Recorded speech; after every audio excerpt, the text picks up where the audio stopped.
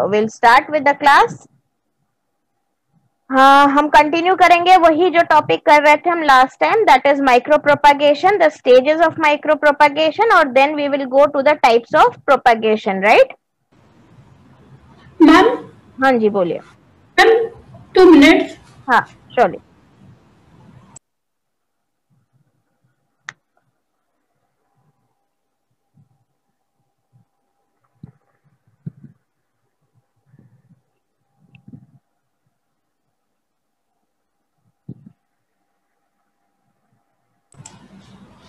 Hello ma'am.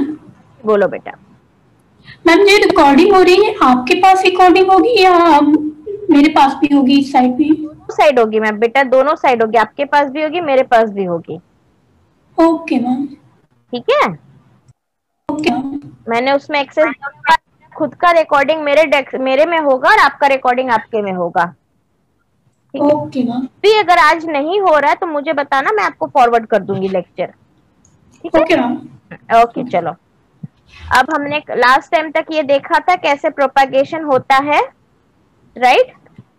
Yes ma'am. जाता है को शूट जनरेशन के लिए भेजा जाता है, फिर शूट का मल्टीप्लिकेशन होता है, उसके बाद हम रूट जनरेशन के लिए भेजते हैं, उसके बाद उसको हम इन विट्रो या एक्स विट्रो रूट का वो करते हैं, फिर लास्ट में हार्डनिंग करवाते हैं। ठीक है, ये हमने बेसिक देखा था।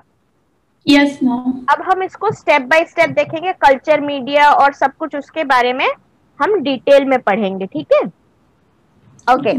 नाउ कल्चर मीडिया प्रिपरेशन और स्टेरिलाइजेशन, जो फर्स्ट प्रोसेस फर्स्ट स्टेज हमने देखा था कि हमारा कल्चर मीडिया बनाया जाता है ना, it has to be sterilize. क्यों स्टेरिलाइज? बिकॉज जो हमारे जो एक्सप्लांट हमने लिया है उसमें कोई जर्म्स हो, कोई फंगस हो, जो क्योंकि टिश्यू कल्चर में बेसिकली जो होता है फंगस इन्फेक्शन बहुत ज्यादा होता है।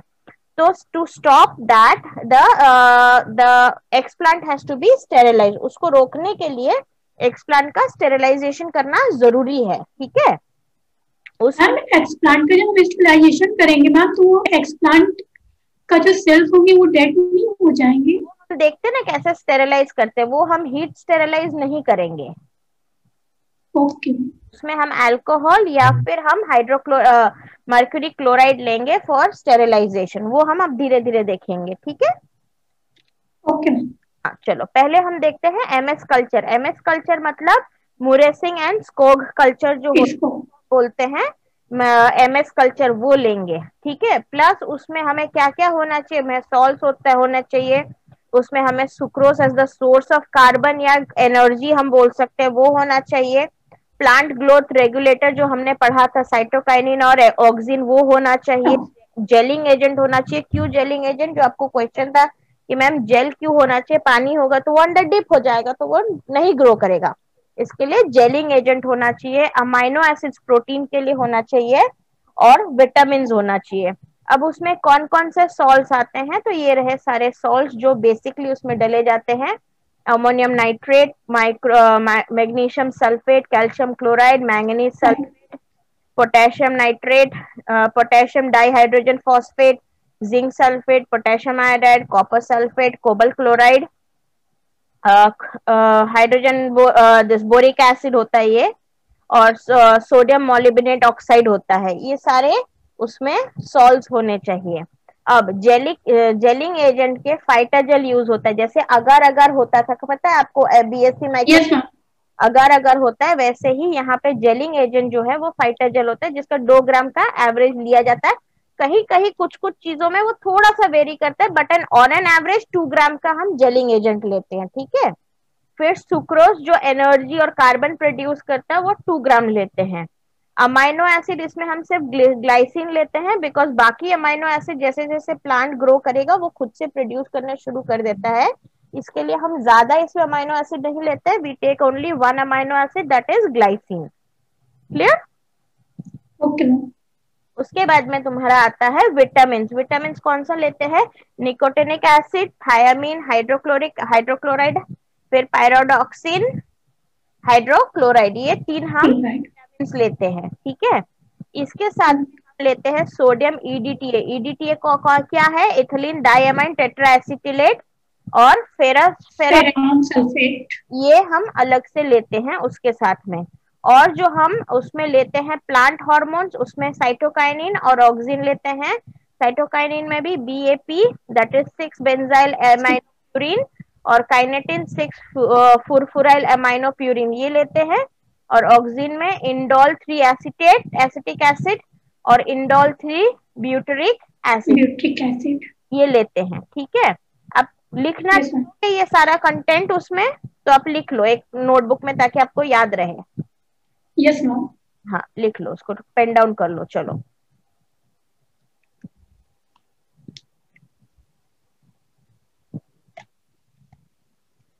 क्योंकि मैं पढ़ाऊंगी आप साथ में लिखोगे तो आपका प्रैक्टिस भी होगा। You will practice, you know, it will remain in your head for ever.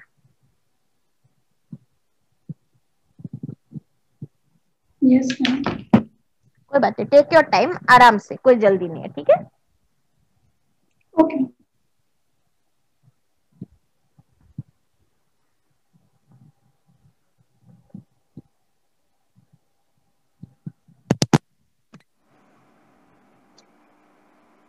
ये साल्ट्स है, ये सारे साल्ट्स उसमें डाले जाते हैं मीडियम में? जेलिंग एजेंट में। Yes ma'am. जो इस मैम ये जो साल्ट्स लिखा है NH4 NO3 जो सारे हैं, हाँ, इन सारे को यूज किया जाता है एक साथ? स्मॉल क्वांटिटी में इनका यूज होता है, माइक्रोग्राम मिलीग्राम्स में यूज होता है। Okay ma'am. मतलब इसमें क्या होता है, सारे एक साथ नहीं यूज होते, डिपेंडिंग ऑन द प्लांट वो अलग अलग यूज होता है, पर ओके मैम। कॉम्बिनेशन यूज होता है। ऐसे नहीं कि एक में एक ही डलता है, ऐसे 2-3 डलता है, बट वो माइक्रोग्राम मिलीग्राम्स में होता है और वो depending on the plant vary करता है। ये सारे जनरल हमने बता दिए कितने सारे सॉल्ट्स का यूज होता है ऐसा। ओके मैम, आप ऊपर कर दीजिए। एक मिनट,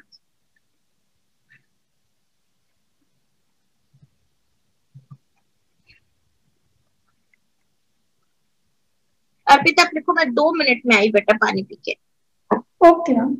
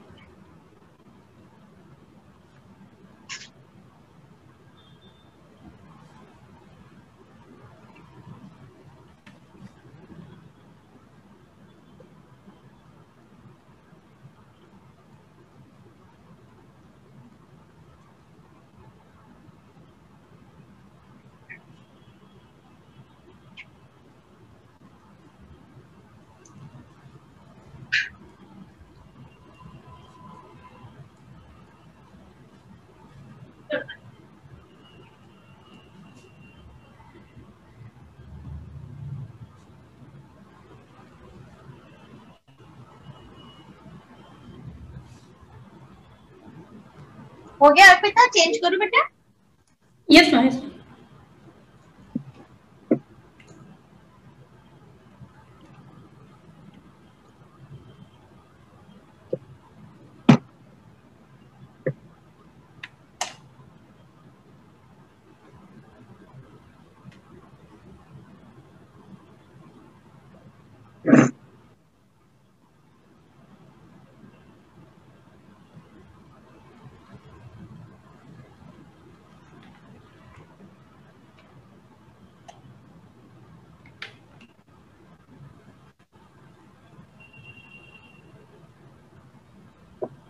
करो चेंज, बता 1 मिनट मैम, नंबर्स। अब चेंज करना है, ठीक है। Okay ma'am.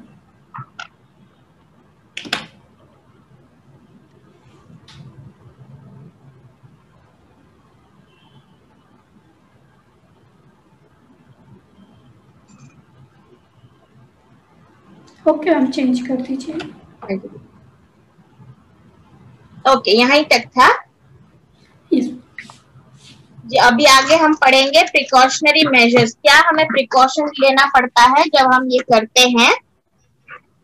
तो प्रिकॉशनरी मेजर्स आते हैं, जो ग्लास एपरेटस जो भी हम यूज करते हैं उनको पहले अच्छे से वॉश किया जाता है डिटर्जेंट से, फिर उसको ऑटोक्लेव किया जाता है। ऑटोक्लेव मतलब वो आपने देखा होगा प्रैक्टिकल में, इंस्ट्रूमेंट होता है जिसके अंदर यस हीट से, स्टीम और हीट से उसको स्टेरिलाइज किया जाता है, ठीक है।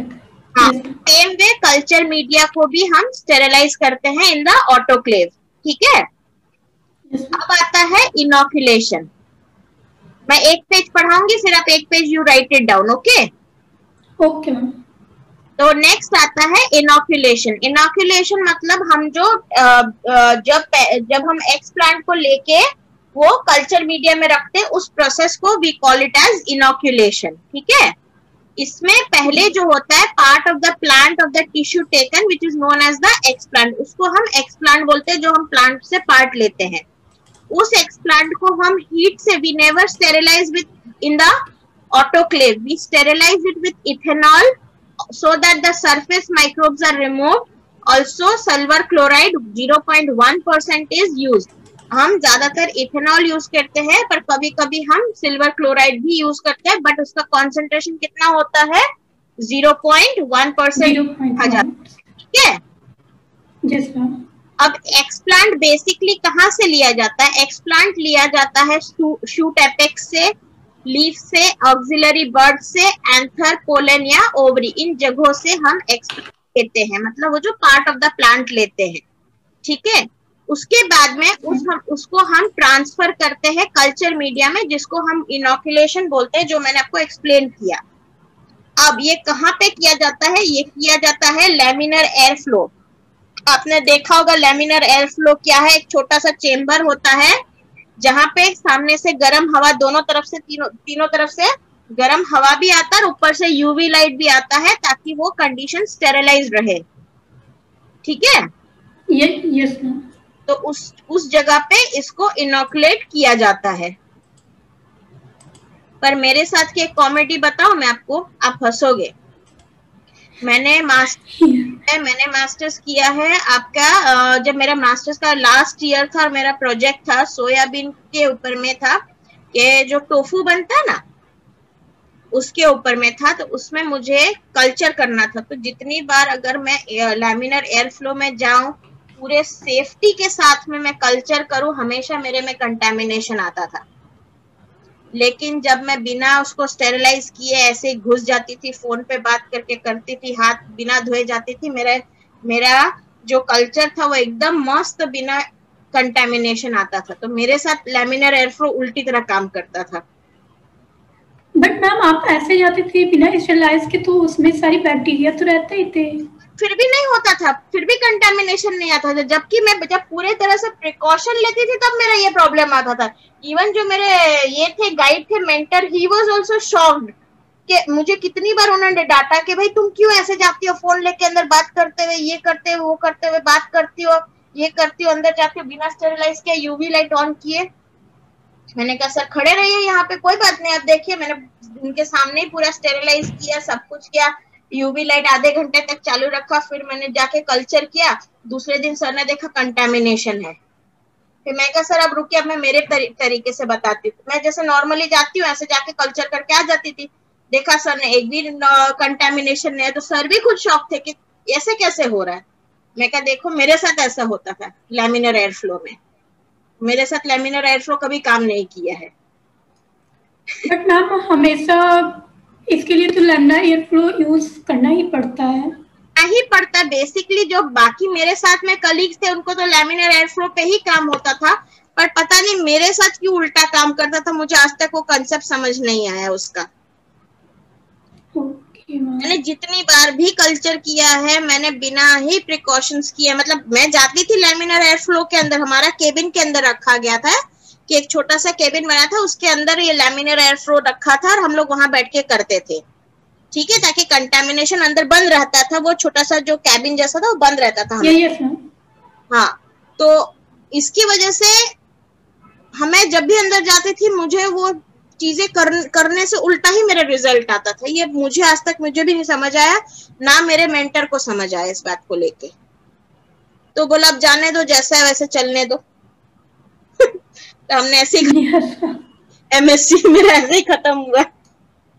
ओके चलो, उसके बाद में after inoculation the flask is kept in the micro propagation chamber और BOD incubator where temperature is controlled as per our requirement. जहाँ पे जब हम इनोकुलेट कर लेते हैं उसको हम अंदर रख देते हैं फ्लास्क के अंदर में, कल्चर मीडिया के ऊपर में, फिर हम उसको माइक्रो प्रोपगेशन चेम्बर होता है अगर है तो उसमें रखा जाता है, नहीं तो अपना जो BOD जो इंक्यूबेटर्स आते हैं उसमें रख के टेम्परेचर को कंट्रोल किया जाता है ताकि उसमें से ग्रोथ हो। ठीक है। BOD मींस जो वो होता है ना, सो फुल फॉर्म मैं भूल गई, एक अपना फ्रिज जैसा आता है ना जिसमें टेम्परेचर कंट्रोल किया जाता है, आप लैब में यूज करते हैं ना वो culture media plate. Yes ma'am. याद आया? मैं उसका मैम वो याद तो है बट इसका फुल फॉर्म नहीं मालूम है मेरे को। चेक करके आपको 1 सेकेंड में बताती हूँ। ओके मैम, मैंने देखा है उसको बट याद नहीं है। बायोकेमिकल ऑक्सीजन डिमांड नहीं, हाँ BOD यूनिट उसी को बोलते हैं, बराबर। मतलब वहां पे टेम्परेचर, ऑक्सीजन सब कुछ कंट्रोल किया जाता है। ओके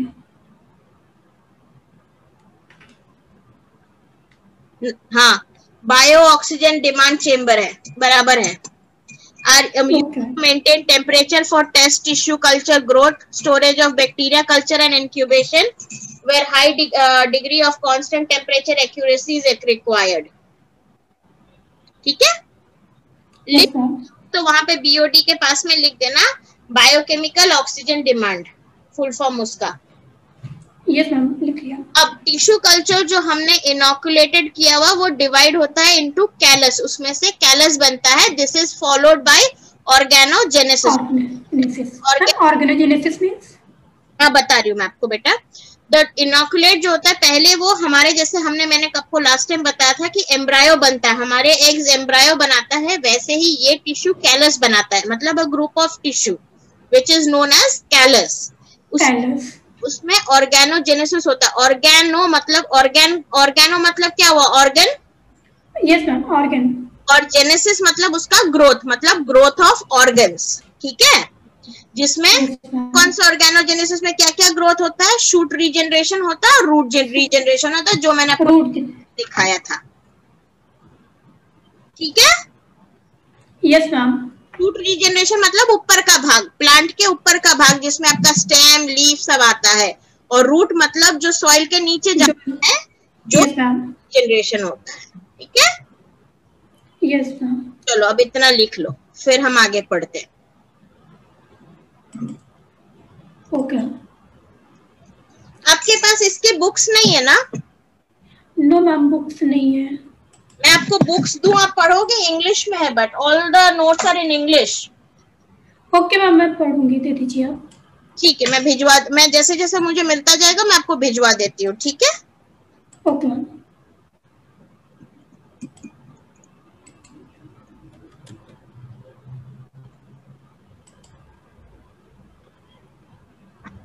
मैम मैं इसका पिक्चर्स ले सकती हूँ?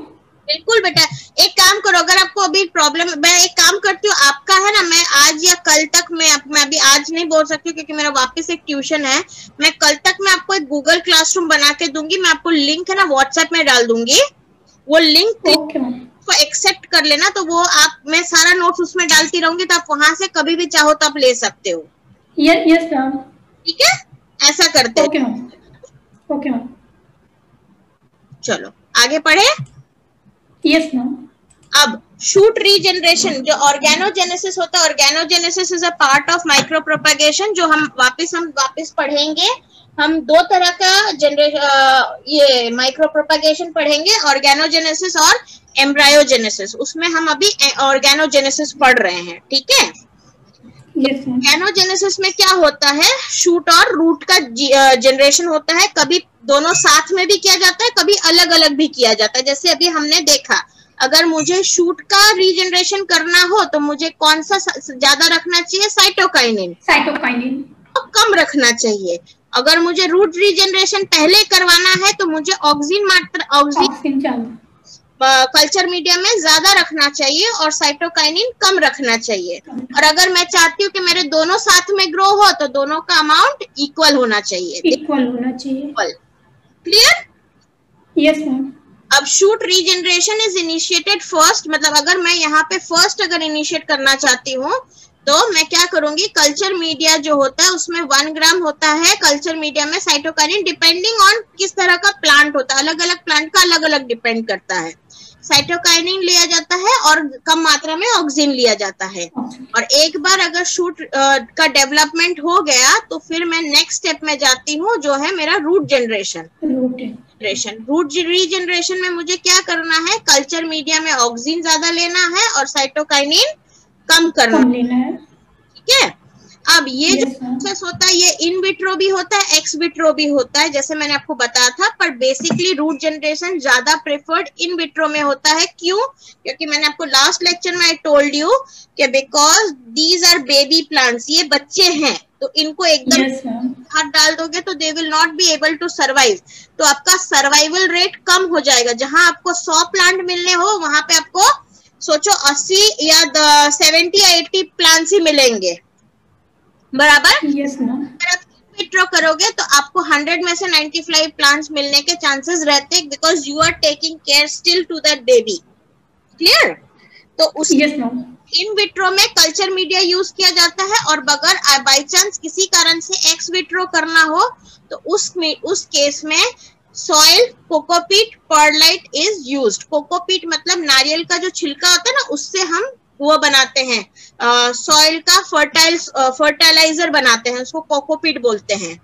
ये जब आप सॉइल में ऐड करते हो ना तो सॉइल सॉफ्ट रहता है, they do not, binding capacity उनका कम हो जाता है सॉइल पार्टिकल्स का, जिसकी वजह से एयर और वाटर मॉलिक्यूल ज्यादा मतलब वो एयर पार्टिकल्स ज्यादा उसमें एयर भर सके, तो रूट का अच्छे से ग्रो हो सके। Root will be provided with much of air and water. और पर वो एक मिनरल है जो आपको स्टोन के मतलब as a mineral from the earth crust you obtain. Clear? Yes ma'am. समझ आया इतना तक? Yes ma'am. अब आता है हार्डनिंग और एक्लिमेटाइजेशन। हार्डनिंग और एक्लिमेटाइजेशन का मतलब क्या होता है?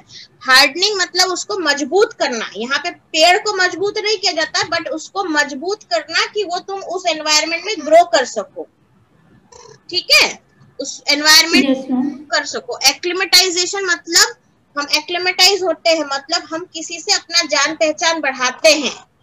हम कोई जगह पे जाते हैं तो हम एक्लिमेटाइज होते हैं। एक्लिमेटाइजेशन का मीनिंग मैं आपको समझा रही हूँ कि अगर मैंने आपको एक नए जगह पे डाल दिया, जैसे मैंने आपको सुल्तानपुर से उठा के सूरत ला दिया, तो आपको थोड़ा टाइम लगेगा सूरत को समझने में। Yes ma'am. तो उसको बोलते हैं, वो प्रोसेस जहाँ पे आप उसको पूरे एनवायरनमेंट को समझते हो उसको हम बोलते हैं एक्लिमेटाइजेशन। एक्लिमेटाइजेशन ऐसे होता है। एक्लिमेटाइजेशन ऐसे तोड़ तोड़ के पढ़ो तो आपको इजी रहेगा। ठीक है? ओके। Yes ma'am. चलो अब यहाँ पे hardening, here soft plantlets are allowed to become capable to survive in the natural habitat. क्योंकि आप इन विट्रो में तो सालों साल उसको नहीं रख सकते हो। मैंने आम के पेड़ के बहुत सारे छोटे छोटे आम के पेड़ लगाए टिश्यू कल्चर से। ठीक है, छोटे प्लांटलेट्स बने। अब उसको तो मैं इन विट्रो लैब में तो नहीं बड़े बड़े आम के पेड़ उगा के उसमें से आम तोड़ सकती हूँ। That is not possible. I have to take them and put it in the field, right? Yes ma'am. मुझे उसको नेचुरल हैबिटेट में सरवाइव करवाना सिखाना पड़ेगा, जिसके लिए मैं 2 तरह से करवा सकती हूँ, इन विट्रो और ex vitro. In vitro hardening में क्या होता है, डाइल्यूट MS सॉल्ट सोल्यूशन लिया जाता है, जिसका रेशियो होता है 1:10 या 1:4 के अप्रॉक्स होता है। इसमें कोई प्लांट हार्मोन नहीं डाला जाता है, बिकॉज प्लांट अभी शूट और रूट बन चुका है। वो खुद का हार्मोन्स खुद प्रोड्यूस कर सकता है, खुद का खाना खुद प्रोड्यूस करेगा। वो तभी तो वो सीखेगा जीना उस नेचुरल एनवायरनमेंट में। ठीक है? Yes ma'am. Yes ma'am. इसमें कोई प्लांट हार्मोन नहीं डालते हम, उसमें कोई सुक्रोज या एनर्जी सोर्स नहीं डालते हैं, वो खुद बनाया जाता है। ठीक है? अब मैम यहाँ पे जो ये हार्डनिंग होता है, यहाँ पे सॉइल का यूज होता है? कि बिल्कुल होता है। जब आप उसको बाहर डालते हैं, ये एमएस सॉल्ट जो डाइल्यूट एमएस सॉल्ट सोल्यूशन के बाद में भी उसमें हम कोकोपीट डलता है, परलाइट डलता है, वर्मिक्यूलाइट डलता है, ये सब डलता है उसमें, ठीक है। तो ये सब सॉइल के साथ मिक्स करके डला जाता है, पर सॉइल का कंटेंट बहुत कम रहता है क्योंकि कोकोपीट में ही मैक्सिमम वो सब सॉइल जैसा क्वालिटी आ जाता है, ठीक है। अब परलाइट और वर्मिक्यूलाइट क्या होता है, they are rocks with minerals, जिसके अंदर में वो पत्थर होते हैं जिसको तोड़ के उसमें डाला जाता है ताकि उसमें मिनरल्स हो, ताकि प्लांट्स को इनफ मिनरल्स मिले। अब ये मैंने इन विट्रो आपको बताया, ठीक है, ये मैंने आपको इन विट्रो कल्चर, ठीक है। अब हम हाँ जी बोलो मैम। इन विट्रो कल्चर में तो कोकोपीट यूज होगा या ये तो एक्स विट्रो कल्चर में यूज होता है? मैं उसको सप्लाई, यहाँ पे हमने क्या किया, एमएस कल्चर लिया है, लेकिन एमएस कल्चर का सोल्यूशन का सॉल्ट कंटेंट बहुत कम है ना, उसको हमने हार्मोन दिया ना, उसको हमने कोई एनर्जी सोर्स, उसको कहीं ना कहीं से तो उसको ऑब्जर्व करना पड़ेगा कि नहीं वो चीज। Yes ma'am. तो वो उस केस में हम कोकोपीट डलता है और परलाइट डलता है जिसमें मिनरल्स होता है। कोकोपीट से क्या ऑब्जर्व करता है, दो चीज होता है, कोकोपीट से जो एयर पार्टिकल्स होता है वो थोड़ा सा ज्यादा ट्रैप हो सकता है, प्लस कोकोपीट जो होता है नारियल का जो वो होता है जो छिलके होते हैं उसमें सेल्यूलोज कंटेंट रहता है, तो वो उसको भी ऑब्जर्व कर सकता है, उसमें से भी वो अपना एनर्जी सोर्स को वो ब्रेक करके ले सकता है टेम्पररी बेसिस पे, समझ आया? Yes ma'am. वो ऐड करते हैं इन विट्रो में। अब एक्स विट्रो जब हम जाते हैं तो हम उसमें अब एमएस सॉल्ट नहीं लेते हैं सॉल्यूशन, उसमें प्राइमरी हार्डनिंग में हम क्या लेते हैं, उसमें प्राइमरी हार्डनिंग मतलब इनिशियल स्टेज, दो एक्स विट्रो में दो स्टेज में होता है, प्राइमरी और सेकेंडरी हार्डनिंग होता है। प्राइमरी में पहले हम कोकोपीट, सॉइल राइट और पिटमैक्स और जियोलाइट लेते हैं। ये करने के बाद में कुछ दिनों तक प्लांट को इसके अंदर रखा जाता है, इस मिक्सचर के अंदर में, फिर उसको निकाल के हम डालते हैं सॉइल और ऑर्गेनिक मैन्योर में, ठीक है। सेकेंडरी हार्डनिंग हम करते हैं तो हम उसको या पॉली हाउस या ग्रीन हाउस में रखा जाता है to carry out this process. ये जो दो प्रोसेस है एक्स विट्रो हार्डनिंग का, जहाँ पे प्राइमरी हार्डनिंग और सेकेंडरी हार्डनिंग का प्रोसेस किया जाता है, वो किस जगह पे किया जाता है, पॉली हाउस और ग्रीन हाउस में, क्योंकि वहां पे थोड़ा सा एनवायरनमेंट को कंट्रोल किया जाता है ताकि फंगस इन्फेक्शन और वो सब ना लगे जल्दी से प्लांट को, क्योंकि plant still it is a baby, baby. सोचो कि एक गोद में खेलता हुआ बच्चा है और एक नर्सरी और प्ले ग्रुप में जाता हुआ बच्चा है, दोनों तो बच्चे हुए कि नहीं हमारे लिए? Yes ma'am. दोनों अभी अपने आप को उतना प्रोटेक्ट नहीं कर सकते हैं, इसके लिए वो ऐसा ही सेम हम यहाँ पे समझो कि ये still it is a baby, तो हमें कहीं ना कहीं थोड़ा प्रोटेक्शन उसको अभी भी जरूरत है, इसके लिए हम पॉली हाउस या ग्रीन हाउस में ये हार्डनिंग प्रोसेस को करवाया जाता है, ठीक है। Yes ma'am. अब यहाँ पे क्या होता है, जैसे मैंने आपको बताया कि not all plant survive the hardening process due to the change in the environment. The plant which survived are transferred to polybags and after becoming a little big they are transferred to the field. जैसे मैंने आपको बताया hardening process हर plant survive नहीं कर पाता है, क्योंकि आप एकदम से लैब में से उठा के उसको बाहर के एनवायरनमेंट में रख रहे हो तो उसको बहुत ड्रास्टिक चेंज दिख रहा है, तो वो जल्दी उसको सरवाइव नहीं कर पा रहा है। इसकी वजह से जो प्लांट अब सरवाइव कर गए आफ्टर हार्डनिंग प्रोसेस, उसको हम छोटे छोटे पॉली बैग्स में, जो हमारे नर्सरी में मिलता है ना, पता है नर्सरी क्या होता है? यस मैम, जहाँ पे बहुत सारे पेड़ों को, तो वो लोग कैसे छोटे छोटे पॉली बैग्स में रखते हैं प्लांट्स को, फिर हम घर लाके उसको प्लांट करते हैं, वैसे ही पॉली बैग्स में रखा जाता है, फिर उसको फील्ड में ट्रांसफर किया जाता है जहाँ पे उसको उगाना हो, ठीक है। Yes ma'am. अब यहाँ पे आपको बताया गया है, मैंने आपको बताया व्हाट इज सोलेराइट।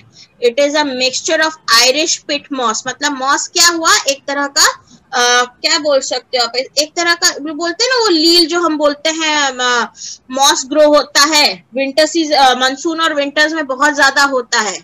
एल्गी होता है moss, not exactly algae. Algae and moss are थोड़ा सा डिफरेंस होता है। They have the fruiting bodies, but then algae do not have the fruiting bodies. Clear? Yes, ma'am.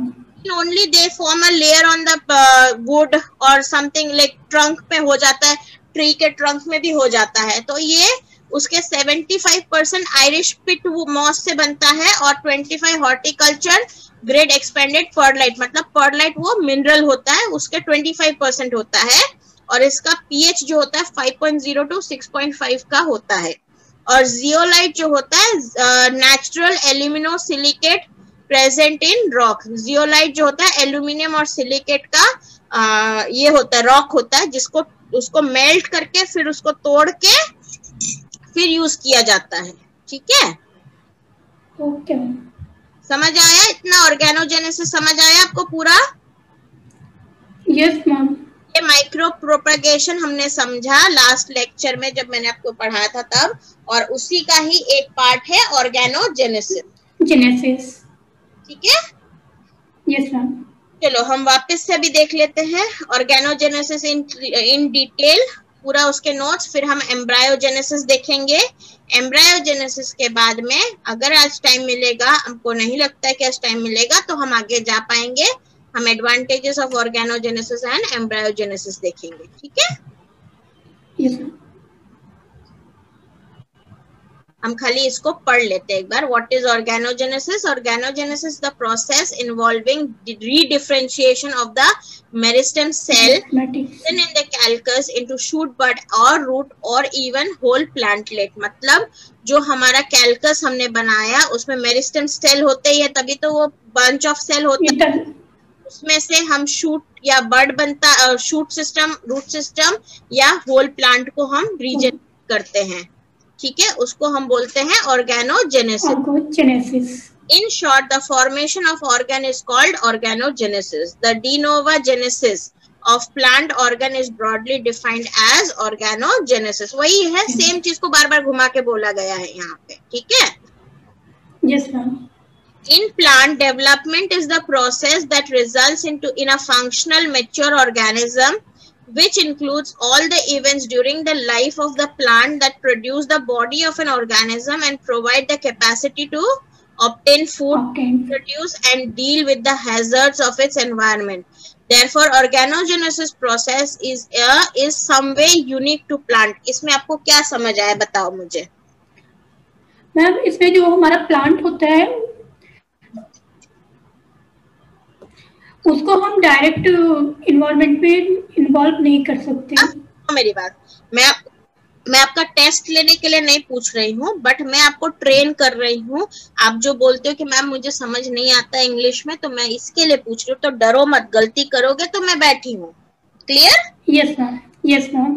पूरा धीरे धीरे रीड करो, लाइन बाय लाइन रीड करके समझने की कोशिश करो, ताकि मैं फिर ऐसा होगा तो मैं समझाऊंगी आपको फॉर श्योर। Yes ma'am.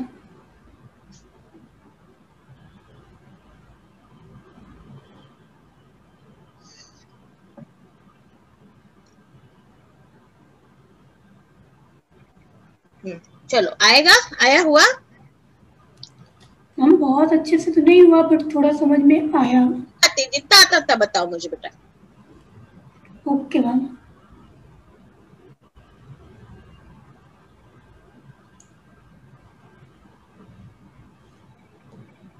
इसमें मैं आपको एक हिंट दे देती हूँ। ऑर्गेनोजेनेसिस में लास्ट जो हमको प्लांट मिलता है वो क्या क्या काम करता है, वो सारी चीजें यहाँ पे होती है।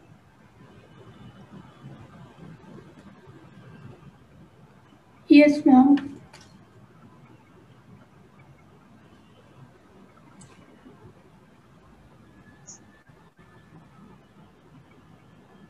मैम यहाँ पे हजार्ड्स मतलब क्या हुआ? हाँ जी ma'am, hazards of its environment, हमारे एनवायरनमेंट में जो खराब चीजें जो हम फेस करते हैं, हैजार्ड्स फेस करते हैं, जैसे मुश्किलें फेस करते हैं, हैजार्ड मतलब डिफिकल्टीज हम बोल सकते हैं। Yes ma'am.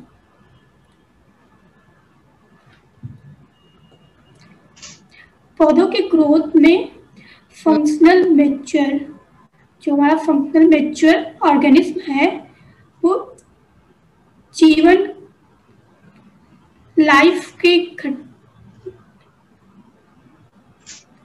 मतलब प्लांट पौधों के प्रोड्यूस मतलब पौधों के जो बॉडी है उसके प्रोड्यूस होने के दौरान ऑर्गेनिक जो प्लांट बॉडी है उसका उसके प्रोड्यूस होने के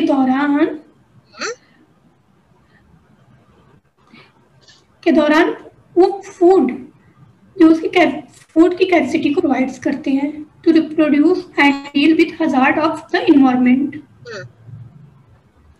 इन्वायरमेंट के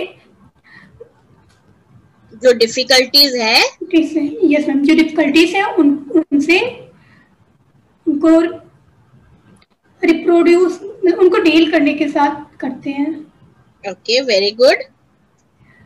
चलो, अच्छा से आपने बताया, बट अभी कुछ चीजें जो मैं आपको समझाती हूँ वैसे समझने का, चीजों को मैं आपको नहीं बता रही हूँ, आपने अच्छे से समझाया है, बहुत अच्छा आपने ट्राई किया, बट अभी मैं आपको बताती हूँ आपको कैसे पढ़ना है ताकि आपको समझ आए। बराबर, देखो, in development is the process that results in functional mature organism. मतलब ये जो प्लांट में ये जो हमने ऑर्गेनोजेनेसिस पढ़ा, वो डेवलपमेंट एक प्रोसेस है जिसका रिजल्ट क्या होता है, functional mature organism.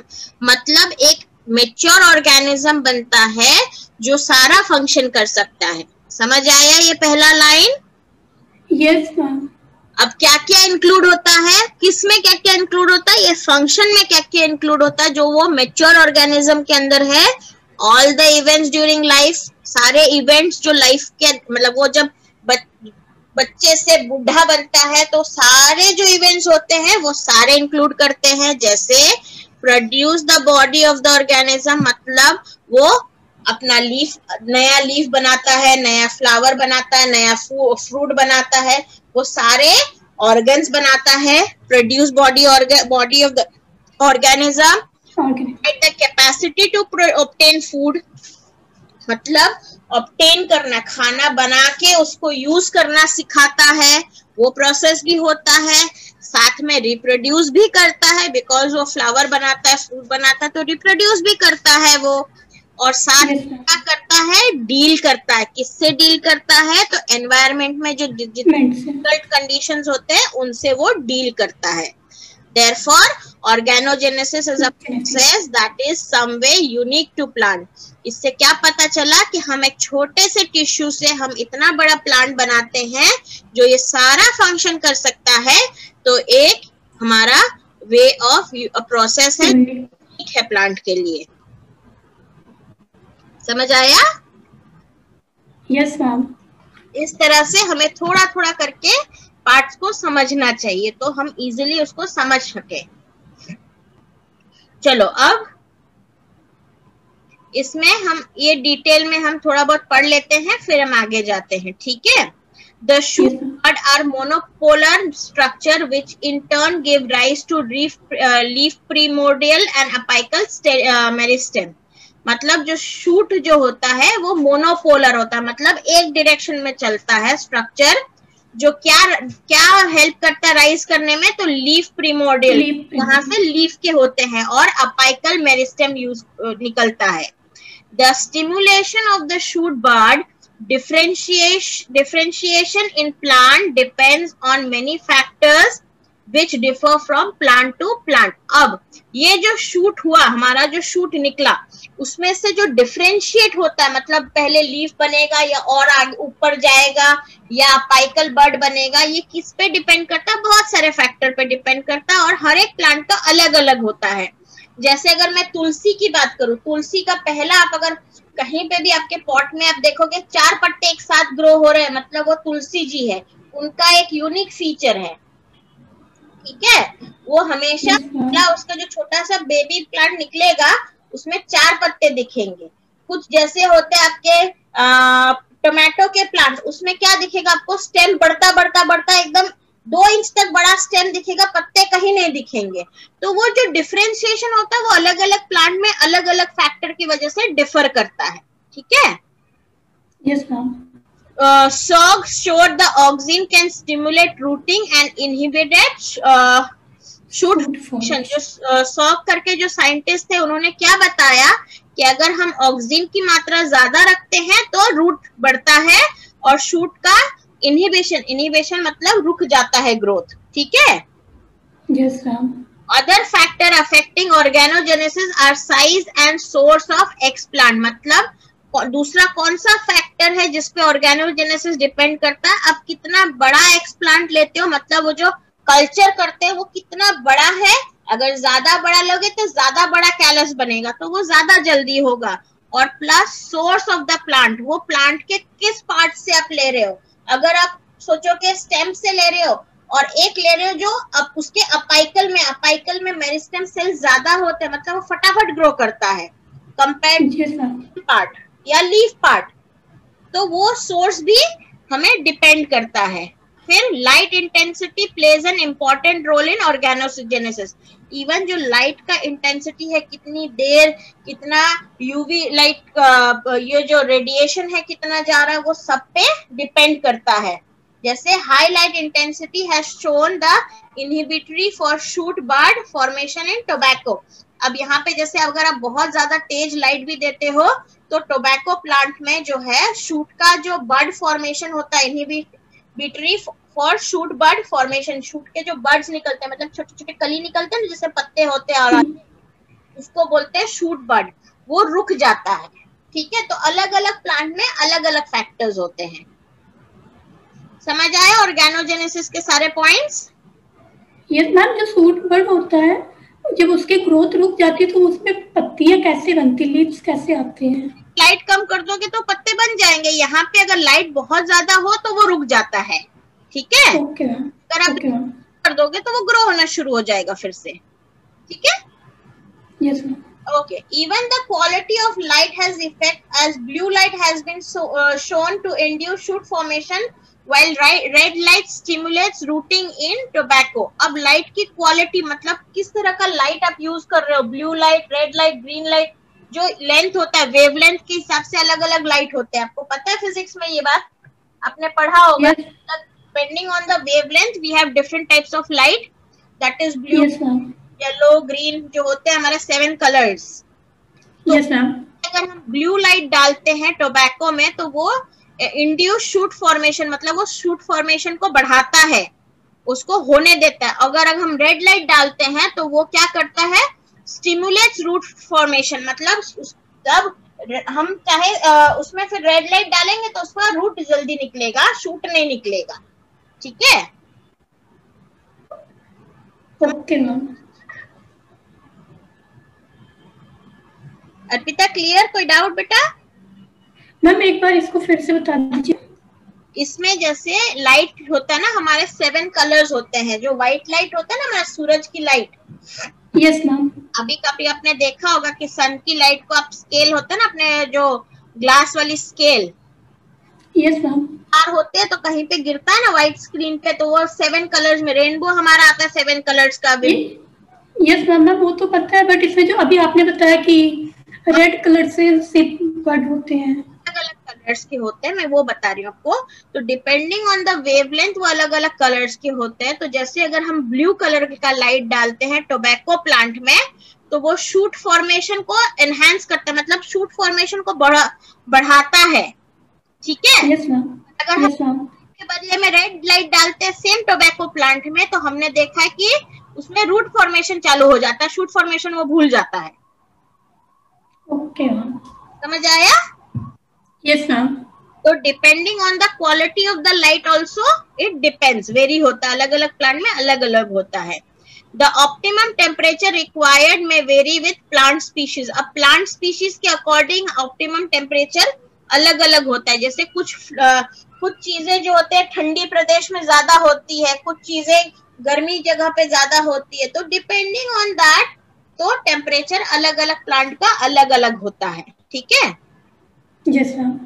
The medium solidified with agar-agar favors bud formation, although there are some reports about the development of leafy shoot bud on culture grown on suspensions। मतलब अगर हम बहुत ज्यादा अगर लेके सॉलिडिफाई कर देते हैं, जेली नहीं रखते हैं, उसको एकदम सॉलिडिफाई कर देते हैं, तो हमने क्या देखा, बड फॉर्मेशन होता है, बराबर। बट अगर बड फॉर्मेशन मतलब छोटा सा कली जैसा निकलेगा, पर अगर हम सस्पेंशन रखते हैं मतलब जेली लाइक रखते हैं तो उसमें लीफ का भी फॉर्मेशन स्टार्ट होता है। ठीक है मैम यहाँ पे सस्पेंशन मीन्स जैसे बहुत ज्यादा लिक्विड भी नहीं, बहुत ज्यादा सॉलिड भी नहीं, जेली लाइक सब्सटेंस को हम सस्पेंशन बोलते हैं। okay. ठीक है, जिसपे वो सस्पेंड हो सके, मतलब तैर सके, डूबे नहीं अंदर। Yes ma'am. स्विमिंग पूल में आप डूब जाते हो, लेकिन स्विमिंग पूल के बदले में अगर मैं जेली लाइक सब्सटेंस रखूं तो आपकी आधी बॉडी अंदर जाएगी, आधी बॉडी ऊपर रहेगी, तो आप सस्पेंड पे तैर रहे हो, डूब नहीं रहे हो। समझ आया? Yes ma'am. इस तरह से होता है ये। समझ आ गया ऑर्गेनोजेनेसिस पूरा? Yes ma'am. कोई डाउट यहाँ पे? No ma'am. ठीक है, चलो हम आगे चढ़े। हम आगे चलते हैं एम्ब्रायोजेनेसिस में। एम्ब्रायोजेनेसिस, एम्ब्रायो मतलब क्या होता है? ग्रुप ऑफ सेल, और उसका जेनेसिस करने को हम बोलते हैं एम्ब्रायोजेनेसिस। क्लियर? Yes ma'am. अब embryo is defined as the earliest recognizable multicellular stage of an individual that occurs before the development of characteristic organs of a given species। मतलब क्या हुआ है? जो दो सेल के जेनेटिक मटेरियल मिलके एक बनते हैं, उसके बाद में उसमें कुछ टिश्यूज बनते हैं, वो सेल डिवीजन होके खाली एक मास ऑफ टिश्यू बनाता है। ठीक है, वो टिश्यू का फिर बाद में जाके हाथ, पैर, नाक, मुंह, कान सब बनता है। वैसे ही वो मास ऑफ टिश्यू से शूट पार्ट बनता है, रूट पार्ट बनता है। तो वो जो मास ऑफ टिश्यू हमने बनाया और बना हर एक स्पीशीज में, उसको हम बोलते हैं एम्ब्रायो। जहां भी सेक्सुअली रिप्रोडक्शन होगा वहां पे एम्ब्रायो बनेगा। ठीक है? Yes ma'am. The production of embryo-like structure from callus is known as embryogenesis। मतलब यहाँ पे हमने अभी तक पढ़ा था कि पहले हम ऑर्गेनोजेनेसिस में हमने क्या पढ़ा था कि हम पहले उसको कैलस में बनाते हैं। हम उसको पहले क्या बनाते हैं? कैलस। जैसे मैंने यहाँ पे आपको पिक्चर में बताया, एक्स प्लांट का हम कैलस बनाते हैं। कैलस के बाद हम उसको शूट रीजनरेशन में भेजते हैं, जहां पे मैं साइटोकाइनिन को बढ़ा देती हूँ, ऑक्सिन को कम कर देती हूँ, तो मेरा शूट बनता है। ठीक है, बट यहाँ पे क्या होता है? यहाँ पे क्या होता है? जो कैलस होता है, production of embryo like structure from callus, ये कैलस में से जो एम्ब्रायो लाइक स्ट्रक्चर हम बनाते हैं उसको हम बोलते हैं एम्ब्रायोजेनेसिस। है उसको हम embryogenesis।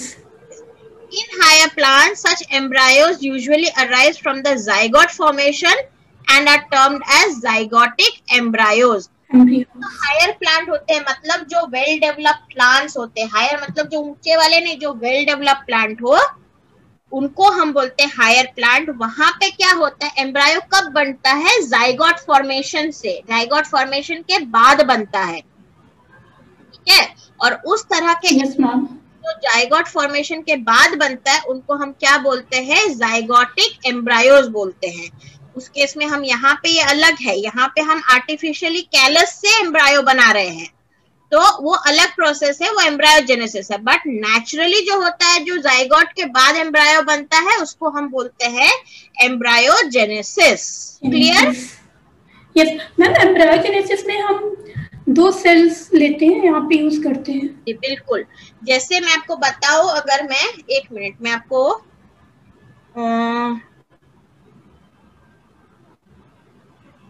यहाँ पे मेरे को ये बताओ,